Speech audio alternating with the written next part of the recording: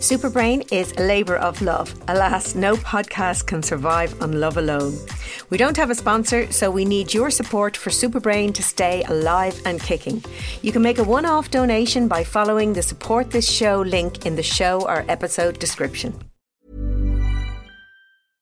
Hey, I'm Ryan Reynolds. At Mint Mobile, we like to do the opposite of what Big Wireless does. They charge you a lot. We charge you a little. So naturally, when they announced they'd be raising their prices due to inflation, we decided to deflate our prices due to not hating you. That's right. We're cutting the price of Mint Unlimited from $30 a month to just $15 a month. Give it a try at mintmobile.com/switch. $45 up front for 3 months plus taxes and fees. Promo rate for new customers for limited time. Unlimited more than 40 gigabytes per month. Slows full terms at mintmobile.com.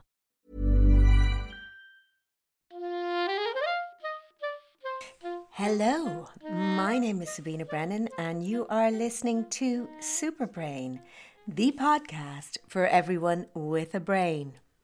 Can you believe it is almost June?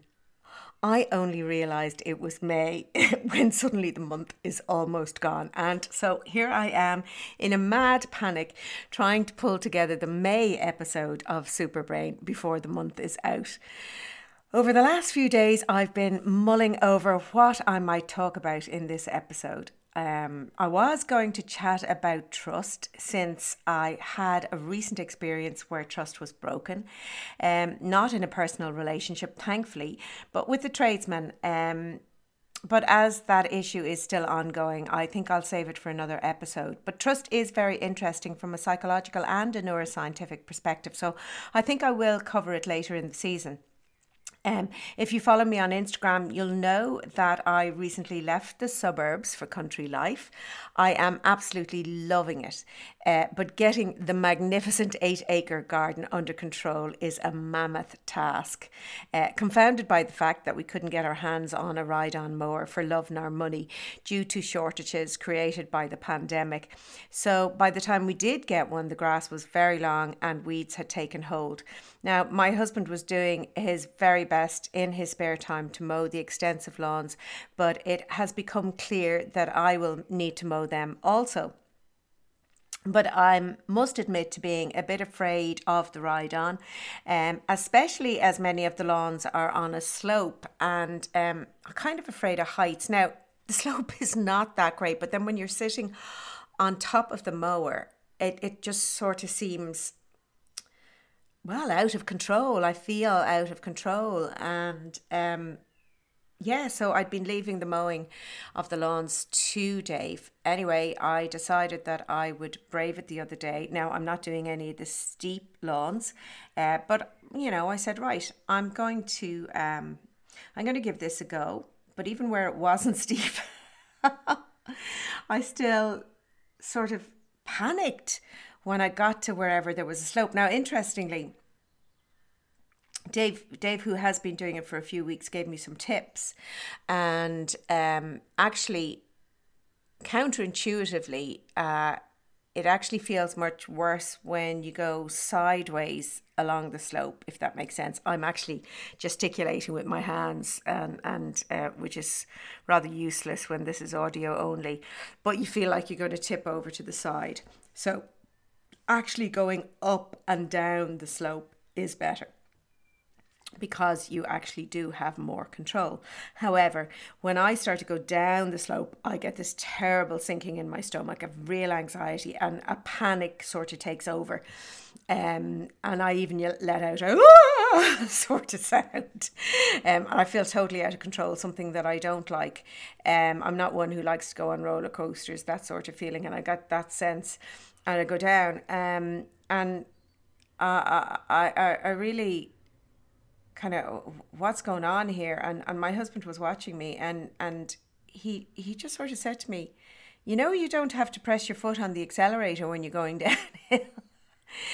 And he was right. He said, you're totally in control.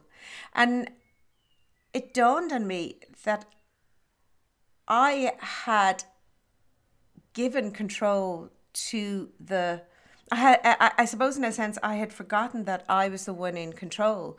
I was driving the ride-on. Yet I had this sense that the ride-on, the mower was the one in control, taking me down this slope. Now, it's not that big a slope, but I felt totally out of control. And it was only when I stopped, took my foot very consciously off the accelerator, and then put it at my own pace, gently accelerated, and went down, and then turned, and then accelerated, going back up the hill, and then turned and took my foot off the accelerator as I went back down the hill. Now, each time I did it, I had to talk myself through it, not out loud, but inside my head. And it took me a few attempts, but I eventually got the hang of it, and I actually overrode my own stress response and began to enjoy it. I still talked myself through it, but I think what happened to me on the mower is a good analogy to what happens many of us in life, that we forget that we can take control. We forget that we can take our foot off the accelerator. We forget the power of self-talk. Regularly feeling stressed, anxious, or panicky, it takes a terrible toll on our bodies and our brains. So it really is important that we do take control, and that we do realize that we have way more control than we often realize. So the thing is, the stress response evolved to give us the strength to fight off an assailant, or to run as fast as we can to escape from one or some other threat. And we don't need that kind of energy to deal with a thought, especially a thought that we probably don't need to have in the first place. So it is far better to take control of our thinking, to adapt our attitude, and to introduce practical measures to manage stress and our response to it on an ongoing basis. So to take control and to end chronic stress, we need to identify and accept responsibility for the role that we play in making and maintaining it. Keeping a stress journal might help you to see patterns in your thinking and habits that contribute to feeling that stressed, overwhelmed, or to feeling stressed, to feeling overwhelmed, or that your life is out of control. So, so that little moment on the ride on last night, sort of gave me the idea to make this this month's episode about control, about what we can do about control, about control from a psychological perspective, and about the role that our brain plays in various aspects of control in our life, in our behavior, and also about self-control. Sorry, I forgot to turn off my notifications on my phone. So apologies for that little beep. So if you believe that the events in your life are controlled by outside forces, then you have what's referred by psychologists to as an external locus of control. So locus as in, it occurs outside of you. In contrast, if you believe that you are a master of your own destiny or mistress of your own destiny, you have what's referred to as an internal locus of control. And this is really important, because what you believe about your ability to control important aspects of your life will shape your attitude and your emotional well-being. So have a little think about this. Are you someone who tends to see events as passively happening to you? Do you think that things are determined by luck, by fate, or by chance? Or are you someone who feels in control of your own destiny? I've said that twice. In control of your own destiny. Playing a very active role. Do you feel that you really play an active role in your successes and in your failures? That's important too. And in shaping your life. People who feel that they play an active role in shaping their lives have an internal locus of control, and their lives tend to be happier. They tend to be less stressed and less depressed than people who place control outside of themselves. And anxiety is closely linked to our perception of control. So people who abdicate control to others and to external forces are much more prone to anxiety. So getting to understand where you place that power is important to understanding yourself, and sort of really, I suppose, a first step towards regaining control and a first step towards addressing anxiety if it is an issue in your life, because we definitely do have much more control than we think we do. Mom deserves the best, and there's no better place to shop for Mother's Day than Whole Foods Market. They're your destination for unbeatable savings, from premium gifts to show-stopping flowers and irresistible desserts. Start by saving 33% with Prime on all body care and candles. Then get a 15-stem bunch of tulips for just $9.99 each with Prime. Round out Mom's menu with festive rosé, irresistible berry chantilly cake, and more special treats. Come celebrate Mother's Day at Whole Foods Market. Many of us have those stubborn pounds that seem impossible to lose, no matter how good we eat or how hard we work out. My solution is PlushCare.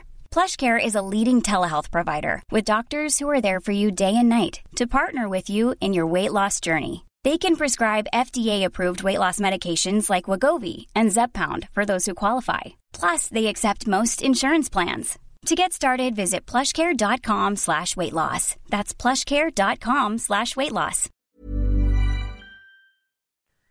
Now, brain imaging studies show that when you believe that the source of control lies within yourself, the left hemisphere, the left side of your brain is activated. And when you feel that control lies with others, with outside forces, and is subjected to those external factors, the right hemisphere, the right side of your brain is activated. So with physiological activation of the right hemisphere, you might feel watchful, gloomy, insecure. In contrast, with the left hemisphere activation, you may feel confident in your ability to take on challenges and optimistic about the future. So your perception of what causes the events in your life can drastically influence your emotional state. People who consider events to be determined by luck, fate, or chance are really very much prone to anxiety. So it's really important to train yourself to take control by questioning your assumptions. Switching your perspective and adjusting your attitude can help immensely. Gradually, your confidence in your ability to shape your future and influence your environment and the people around you will grow. In my most recent book, I wrote about what you can do when things are actually outside of your control, as well as other ways that our brain helps us to control our own behavior. So I'm going to just read some extracts, and I hope that you'll find these helpful. Where the source of stress, such as losing a loved one, is unavoidable, accepting their passing rather than railing against their death represents the least stressful approach and is the most beneficial to your health. Globally stressful events like an economic downturn, a pandemic, or a natural disaster are beyond your control, so there is no point in stressing out over them. Fighting or fleeing are not options. Far better to focus on things that you can control, such as how you react to the stressor and what practical steps you can take to adapt and survive. Acceptance, that I've just spoken about, and forgiveness are closely linked. Holding grudges and withholding forgiveness don't offer any positive health benefits, but accepting the fact that the world is not perfect and the reality that people make mistakes will free you of unnecessary stress and negative energy. Let go of any anger and resentment that you're holding on to. No grand gestures are required. You don't have to forgive someone face to face, though you can, of course, if you wish. All you need to do to manage your stress is release the resentful, angry thoughts that stress you and move on. When you have to deal with a stressor that you can't change, remember that you can change yourself. Altering your expectations and attitude can give you back a sense of control. Never lose sight of the big picture. How important is the stressor that you are currently facing in the grand scheme of things? Living through COVID-19 helped many of us to adjust our perspectives. Many things that pre-pandemic we were chronically stressed about became inconsequential. If you feel stress rising, ask yourself as early as possible, how important is this? Will it matter next month, next year? Is it worth getting upset for? If the answer is no, then just let it go and focus your energy elsewhere on something that does matter. Reframing stressors can help. Instead of seeing being stuck in a traffic jam as a stressful waste of time, reframe it as your downtime. Time to listen to a podcast, Superbrain, an audiobook, or find a good radio station. So our brain also helps us to control our behaviour in other more subtle ways, often unconscious, but often important ways too. So here's another extract from Beating Brain Fog that is about inhibitory control. At the most fundamental level, we are creatures of habit who impulsively respond to sensory information in our environment. Everywhere you go, your brain is bombarded by incoming sensory information. As you walk along a city street or take public transport, your attention might be caught by an attractive face, an unusual hairstyle, a tattoo, someone's taut abs, a ringing phone, a snippet of conversation, or the smell of cigarettes, cologne, or even body odour. Inhibitory control allows you to override impulsive responses that might be inappropriate in certain contexts. For social survival, it is critical that you keep your impulsive responses, verbal or physical, under control. Your brain is acting to protect you when exerting inhibitory control over your impulses. Voicing your unfiltered thoughts or acting on impulse without reflection can get you into trouble. Telling the waiter that his wig isn't fooling you or anyone else won't go down very well. No matter how soft and welcoming the bosom of the woman sitting next to you looks, you cannot lay your head on top of it to nap on your long train journey. Inhibitory control allows you to manage your behaviour, emotions, thinking and attention. It enables you to resist the endless pull of sounds, sights, smells and other things that characterise modern life. Inhibition requires effort, and this effort places heavy demands on your brain's processing resources. Inhibition not only helps you to regulate your behaviour, it gives you the gift of choice and the means to change your behaviour. Inhibition can be harnessed to help you to break old, unhelpful or unhealthy habits and to create new healthy ones. It is something that you can use to help you to eradicate behaviours that cause or contribute to things like brain fog. Interference control is a very specific type of inhibitory control. You can regularly manage to have a conversation while, for example, your kids' cartoons blare on TV and your kids whoop and play and make noise. You can do this because interference control allows you to block out irrelevant things like the TV and attend to relevant things like your spouse's or your partner's conversation. And focus on what you choose, the conversation, rather than the TV or your kids playing. Cognitive control is another subset of inhibitory control, and that allows you to curb unwanted thoughts, memories, or images. And this ability is not only helpful for eliminating old habits, but is also useful when managing stress, anxiety, depression and traumatic experiences, and you can kind of see how that might work. Self-control refers to your ability to control your emotions and your behaviour. It's another subset of inhibitory control. It helps you to resist all kinds of temptation that could be detrimental to your health, to your relationships, and even to your reputation. For example, you employ inhibitory control when you resist eating a donut because you want to attain a healthy weight. Your relationships survive when your capacity for inhibitory control helps you to resist cheating on your spouse with the colleague you get on very well with at work. You rely on self-control to behave within socially acceptable norms.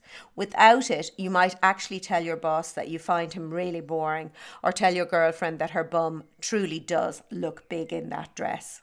You also exercise self-control when you persist with a task like a college assignment, seeing it through to the end when you would rather be doing something else like eating buttery toast and chatting with your flatmates. So that's it. I hope you found that information about control interesting. I find anything about the brain and behaviour fascinating. I hope you do too. I have been struggling in some ways inhibiting my own behaviour and exercising self-control since I moved here, because I'm constantly drawn to the beautiful grounds around me, trying to get the garden under control, but also enjoying the beauty of the lake around me, and also project managing the renovations on the house. They are super important to me, but also trying to find balance with doing things, my equivalent, I suppose, of college assignments, actually doing my work that will help, is necessary to pay the bills and pay the people helping to restore the house. Anyway, my name is Sabina Brennan. You have been listening to Superbrain, the podcast for everyone with a brain. You can follow me on Instagram at Sabina Brennan, where I am actually updating with the work that I've been doing in the garden and in the house. Also on Twitter at Sabina_Brennan. There's lots of back episodes of Superbrain if you are new to the podcast. And upcoming will be lots of interesting guests. Tune in again next month, and don't forget to subscribe to get the Superbrain podcast direct to your device. Thank you for listening.